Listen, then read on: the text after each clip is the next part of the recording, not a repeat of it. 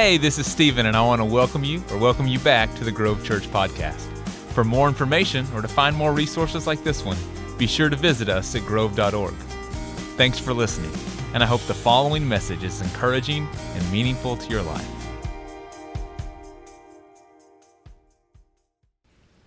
Well, good morning and welcome to the Grove. So glad that all of you are with us today. My name is Stephen and I'm one of the pastors here. And we are kicking off a brand new sermon series this morning called Keys to the Kingdom. Now, one of the things that we typically do in our sermon series is we kind of try to marry kind of like real life situations and application in Scripture and kind of look at the ways that Scripture can inform how we think and live and act in our day-to-day life. And so a lot of times it's really practical. And so you have a lot of different scenarios where we talk about real life stuff that happen in our daily lives. And sometimes it allows us to do fun things like last week where we had people throwing things at other people on stage. So if you notice by the laughter, most of you weren't in church on Sunday. So that might be what we need to talk about this morning. But if you missed that sermon, go back and listen to it because things were thrown at other people on stage. And then sometimes we have a different type of sermon series and we talk about something else, and that's what this sermon series is about. Now, I don't want you to think that, it sounds like we're in for a boring sermon series, because that's not the case, but it's a different sermon series. And it's a sermon series that wrestles with and unpacks this one idea about this phrase, the kingdom of God. And so for the next 6 or 7 weeks, we're going to be looking at this idea. And before we do that, though, we've got to spend some time today kind of laying some foundation and some groundwork for what's going to happen. Now, one of the things that I like to do to relax in my own life is I like to watch movies. And sometimes I'm in the mood for a movie that is not that serious. Maybe it's a comedy of some sort, but it's the type of movie that I can passively watch while I scroll Instagram or I'm on my phone checking email, things like that. That's often the type of movie that I look for to relax.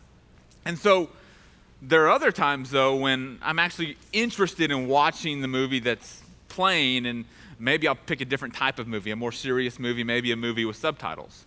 Now, if you notice that if you try to scroll through your phone and not really engage and pay attention when it's a serious movie or one with subtitles, you end up missing kind of the point and the theme and the ideas and the plot of the movie, and you look up and you're like, I don't really understand what's happening. This is one of those kind of movies today. So if you have your phone in hand, I'm going to need you to put it in the pocket because we got a lot of ground to cover. We're going from Genesis to Revelation, and there's going to be some subtitles. So I just need everybody to maybe go get a quick refill of coffee and buckle up because away we go. All right. So to kick off this sermon series, we're going to begin to ask the question, who is Jesus? What is he all about? And if you had to summarize Jesus' main idea, all of Jesus' teachings, the core of Jesus' message, if you had to think to yourself, okay, if I had to synthesize everything that Jesus says is about, taught, lived out, demonstrated in his life, it would be contained in fill in the blank phrase. Now, for some of you, it might be a good person. It might be forgive others. It might be love your enemy as yourself. It might be do unto others as other people have, you'd like them to do to you. It might be one of these things. But in fact, what we're going to look at is in 3 of the 4 Gospels, there is a phrase that is central, the authors point out, to Jesus' entire message and ministry. And it's none of the things that we just talked about. There's one statement that each of the authors of the Gospels put into Jesus' mouth. They say that this is the thing that he says. And so throughout the course of this series, we're going to look at one of those Gospels, and that's the Gospel of Matthew. And in the Gospel of Matthew, Jesus makes one statement at the very beginning of his ministry that should color and create the lens through which we look at everything else he says and does. And in fact, if we can understand this one statement, if we can understand this one idea that Jesus shares, it'll help us understand the entire story of Scripture. So if the Bible's ever been confusing, if the Bible is currently confusing, if you don't really understand how all of the pieces fit together, there's some passages in the beginning that seem kind of like about the beginning of the world, and then it gets like a lot of history, and I kind of check out and I flip past the maps to the New Testament.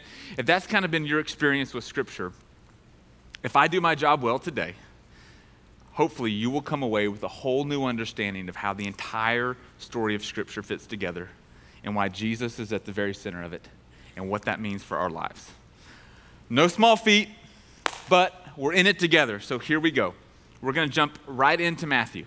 In the 4th chapter of Matthew, Jesus steps onto the scene. We've seen a little bit about his genealogy, what his birth order was like, what this looks like, his history. We hear a little bit about this guy named John the Baptist who is kind of setting up and paving the way for Jesus to show up. And then Jesus shows up. And these are the first things out of his mouth publicly. Repent, for the kingdom of God is here. Repent, for the kingdom of God is here. Now, for most of us, when we look at this, there's one part that seems a little confusing, and it's this part right here, the kingdom of God. What does this mean? This is used over and over again in Scripture, and in fact, in the Gospel of Matthew, Jesus talks about the kingdom of God more than anything else. Of all of his teachings, Jesus talks about the kingdom of God most.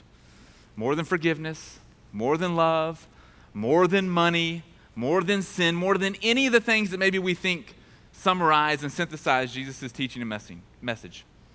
He talks about the kingdom of God. Now, here's what we're inclined to do as kind of Western Americans. We insert our own definitions of these words into the language that we read in Scripture. And so when we see repent for the kingdom of God is here, we begin to think of like a physical location, like an actual place.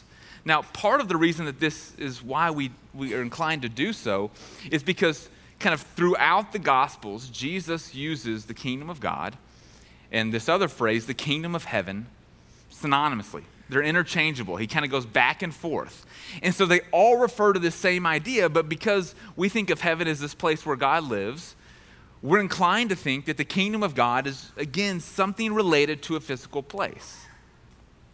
But if you look at the language that the Bible was written in, if you look at Hebrew and in Greek, this word kingdom doesn't actually mean a physical territory. It doesn't mean a place. It's a broader term that would more likely, more accurately be described as the activity of God's will being done.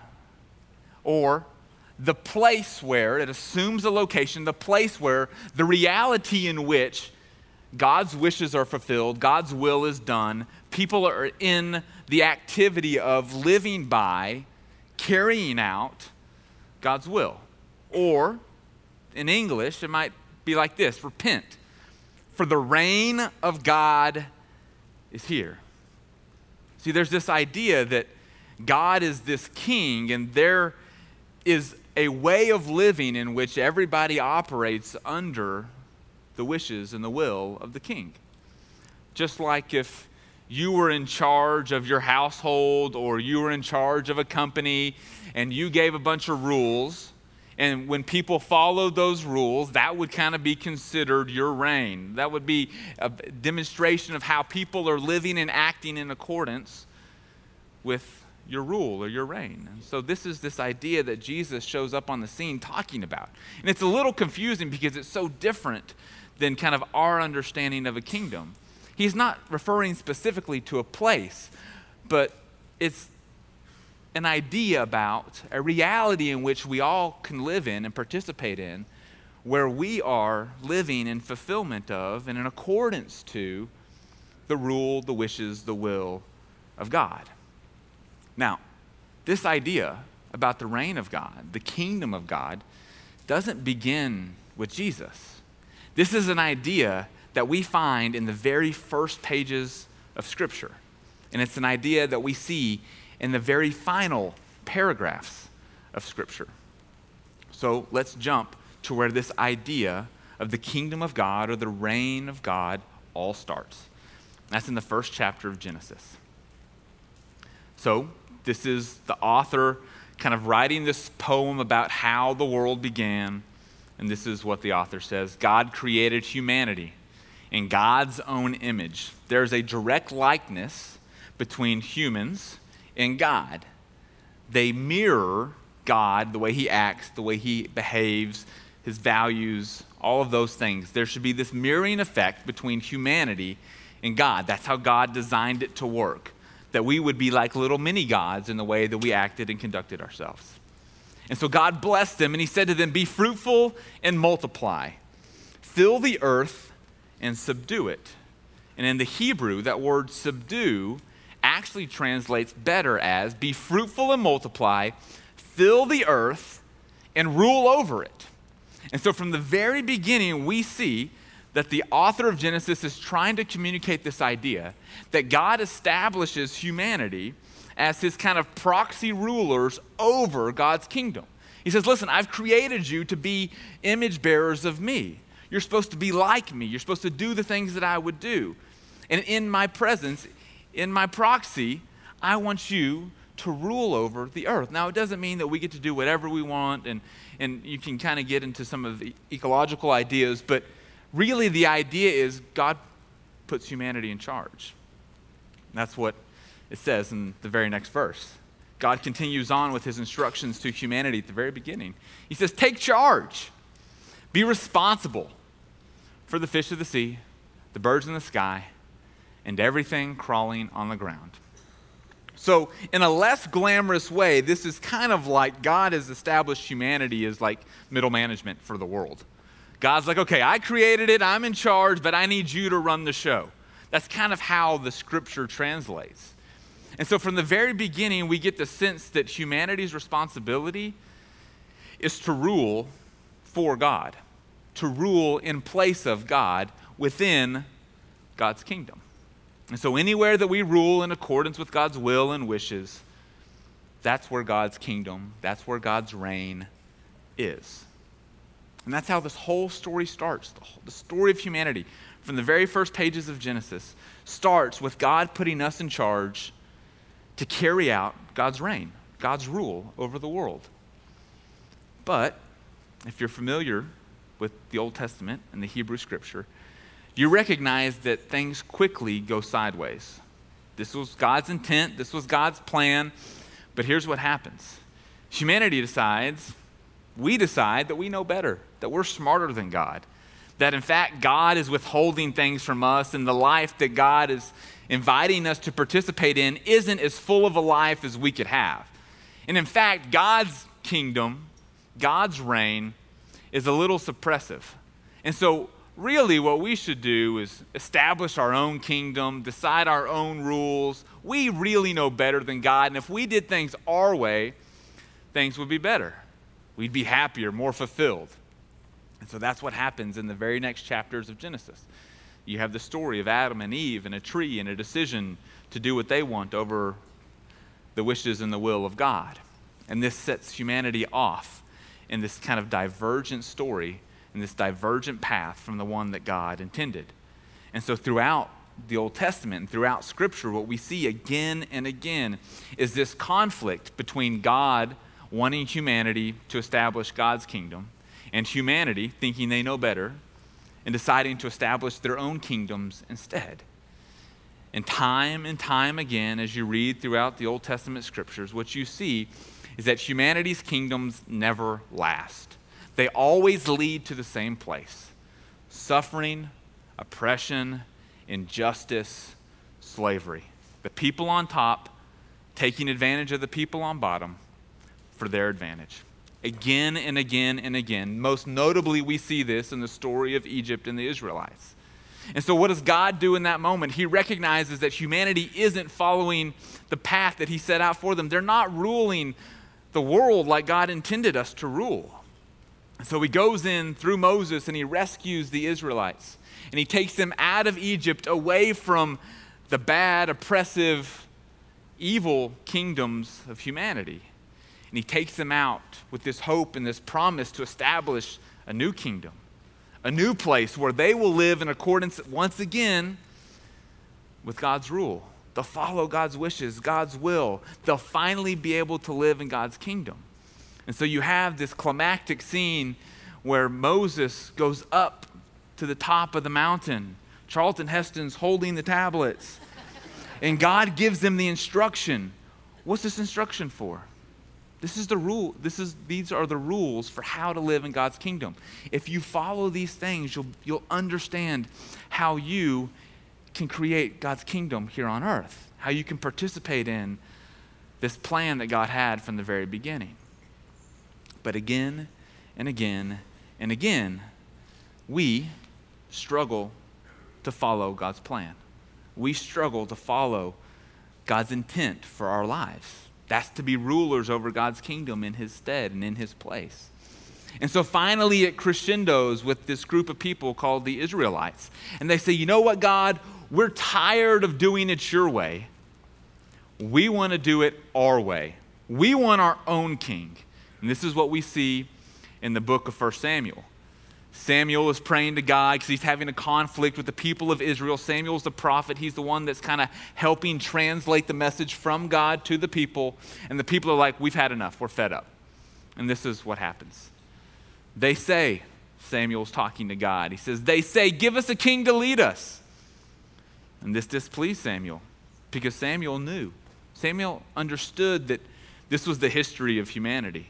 And this path ends up in the exact same place as it has done every time before. This displeased Samuel, and so he prays to the Lord. God, what do you want me to do? They don't want to follow you anymore. They want their own king. And so the Lord tells him, he says, listen to all that the people are saying to you. It's not you they have rejected, but they have rejected me as their king.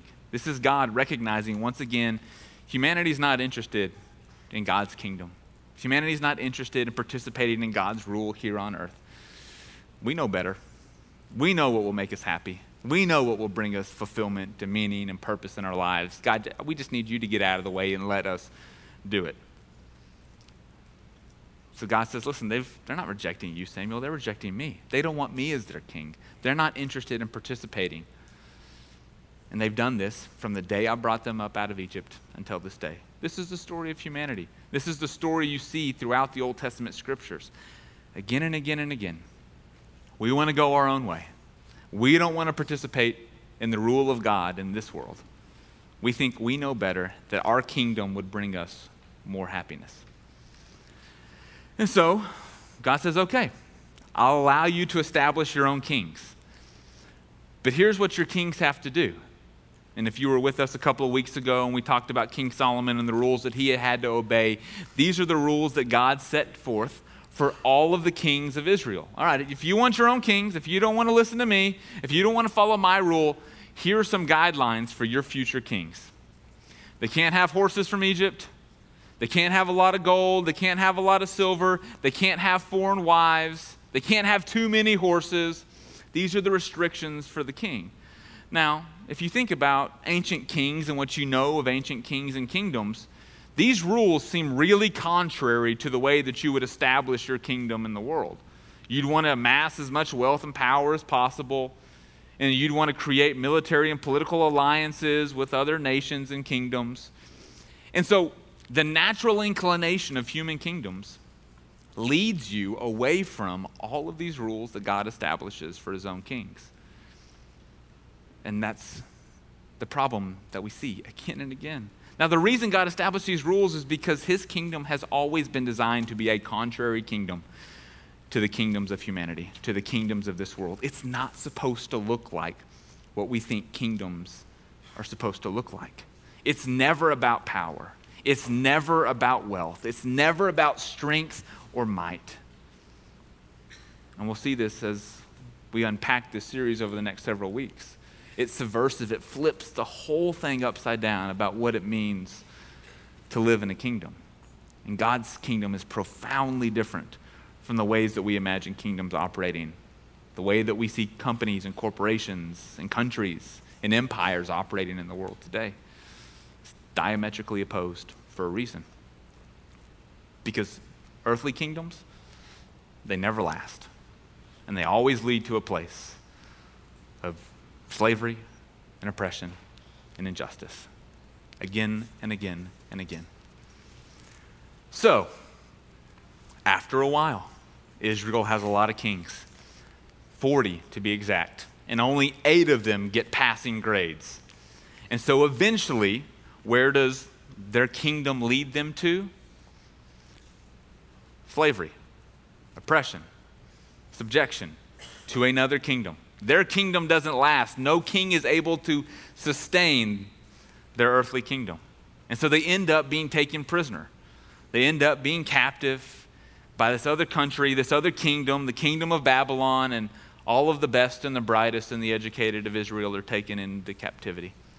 And so then there's this whole new section of scripture in the Old Testament called the prophets that are wrestling with trying to make sense of how God would allow this to happen to them. Where was God in all of this? How would God allow their kingdom to fail? This was supposed to be God's kingdom. Because again, we never understand that God's kingdom looks different than our kingdoms. And so in this place of desperation, confusion, pain, slavery, they write this book called the Book of Isaiah. And it's the accounts and the words of this prophet who shows up and reminds Israel this thing that they have forgotten again and again and again, that their kingdoms never last, and that God's kingdom looks dramatically different than what they can possibly understand. And so in Isaiah chapter 52, the author writes these words: "How beautiful upon the mountains are the feet of the messenger." That's a kind of a strange way of saying, like, this is unbelievable news. How beautiful are the feet. This is great news. Get ready for this. You're not going to believe this. How beautiful are the feet of the messenger who proclaims peace, who brings good news. That word translates to gospel. Maybe this is a word you've heard. Who proclaims salvation and who says to Israel, guess what? Your God rules. Now, this idea of good news always came before the announcement of a new king or a new kingdom. And so all throughout the ancient Middle East, you would have messengers show up announcing the good news that King so-and-so was now on the throne. And so what the author of Isaiah is saying is, listen, in the same way that you understand the way that messengers show up to announce the good news of the kingdom, there's a new kingdom here. Your God rules, and it is better news than you could ever imagine. And so hundreds of years before Jesus shows up onto the scene, the prophet Isaiah foretells him coming and carrying the message that we've already seen. Repent, for the kingdom of God is here. God's rule begins now. There has been this whole period of time where we have lost the plot. We have tried to establish kingdoms for ourselves, but all of our earthly kingdoms fail. And there's great news because God's rule, it's here. You can experience it. You can participate in it. And you can live in it. And so this is the unbelievable news. Now, what's amazing is this isn't where we see the end of this idea of God's kingdom. The writer of Revelation, anticipating how all of this story wraps up, writes these words, continuing this idea of God's kingdom. This idea that God establishes in the Garden of Eden, the thing that the Israelites have lost along the way as they try to establish their own kings and their own kingdoms, and this announcement that Jesus shows up to usher in, to let everybody know about, to demonstrate. In the last paragraph of Revelation, the writer says this: "Then the angel showed me the river of life-giving water, shining like crystal, flowing from the throne of God and the Lamb through the middle of the city's main street." So God and Jesus are on the throne. There's a beautiful river flowing through the middle of the city, and on each side of the river is the tree of life. Now, what the writer is intending to do is to remind you of the poem and the language of Genesis. This is a direct mirror of the Garden of Eden. There's this new garden. There's this new organized garden, a city. And this is how this whole story is going to wrap up. God and Jesus are on the throne in the middle of the city, and his servants, that's us, that's humanity, those who have been created in God's image, will be in it. And they will worship him. and they will see his face, and his names will be on their forehead. Night will be no more. They won't need the light of a lamp or the light of the sun, for the Lord God will shine on them. And here it is. And they will rule forever and always. So all the way back in Genesis, God creates humanity. And he says, I have one job for you. That's to bring about my rule and reign. To live in such a way that demonstrates how I want humanity to live, to conduct themselves, to operate, to treat each other. We lose the plot. Jesus shows up and says, the kingdom of God is here now. And eventually, this story ends back in a garden with God's humanity, created in his image, ruling just like God intended. That's the whole story of Scripture. From beginning to end is this idea of humanity participating in God's rule, participating in God's kingdom. And Jesus shows us how. One last part. Repent, for the kingdom of God is here.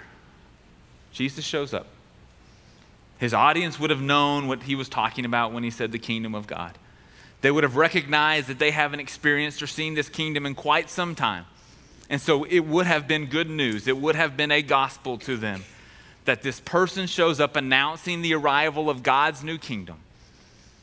And so what Jesus says is we should have a response to this message. There should be something that happens in us because of the announcement, because of this opportunity for us to participate in the plan that God set forth in the very beginning. And it's this word repent. Now, this word has been translated a variety of different ways over time, but I think the most accurate translation is this: change your hearts and lives, for the kingdom of God is here. Change your hearts and lives, for the kingdom of God is here. The way that you've thought about how you live your life, the way that you think about your relationships and the way that you treat people, the way that you understand your relationship with God and the way that he involves and interacts with you, you need to rethink all of it, because there is a kingdom. God's rule is now present, and we can participate in it.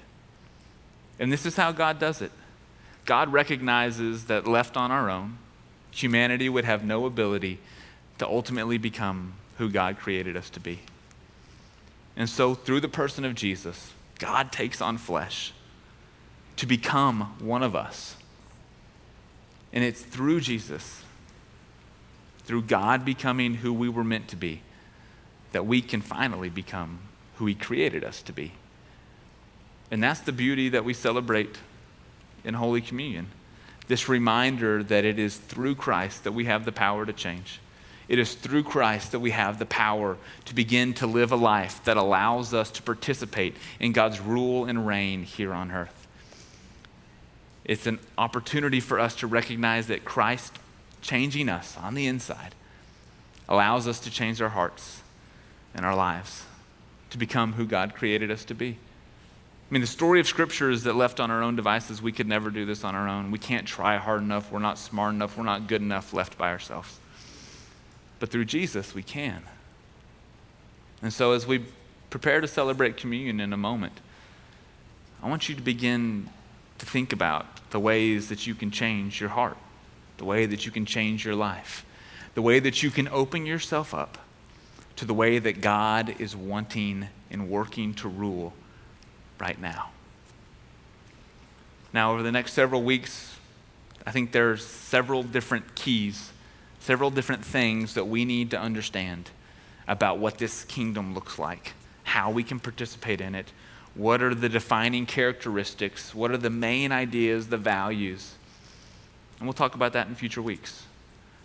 But today, know this: we have the opportunity to change our hearts and lives. Because God's rule, God's work in the world, God's active presence is here and available now. Let's pray. Gracious and loving God, we give you great thanks for this opportunity to be reminded of the ways that you have been involved with us from the very beginning of time. Your relationship with humanity, constantly inviting us back into relationship, back into participation with your rule and reign. God, help us to change our hearts and lives. Help us to think differently, to see differently the ways that we can participate in what you're already doing here. And God, we thank you most for the gift of your Son, for it is only through him that any of this is possible. We pray this in Jesus' name. Amen.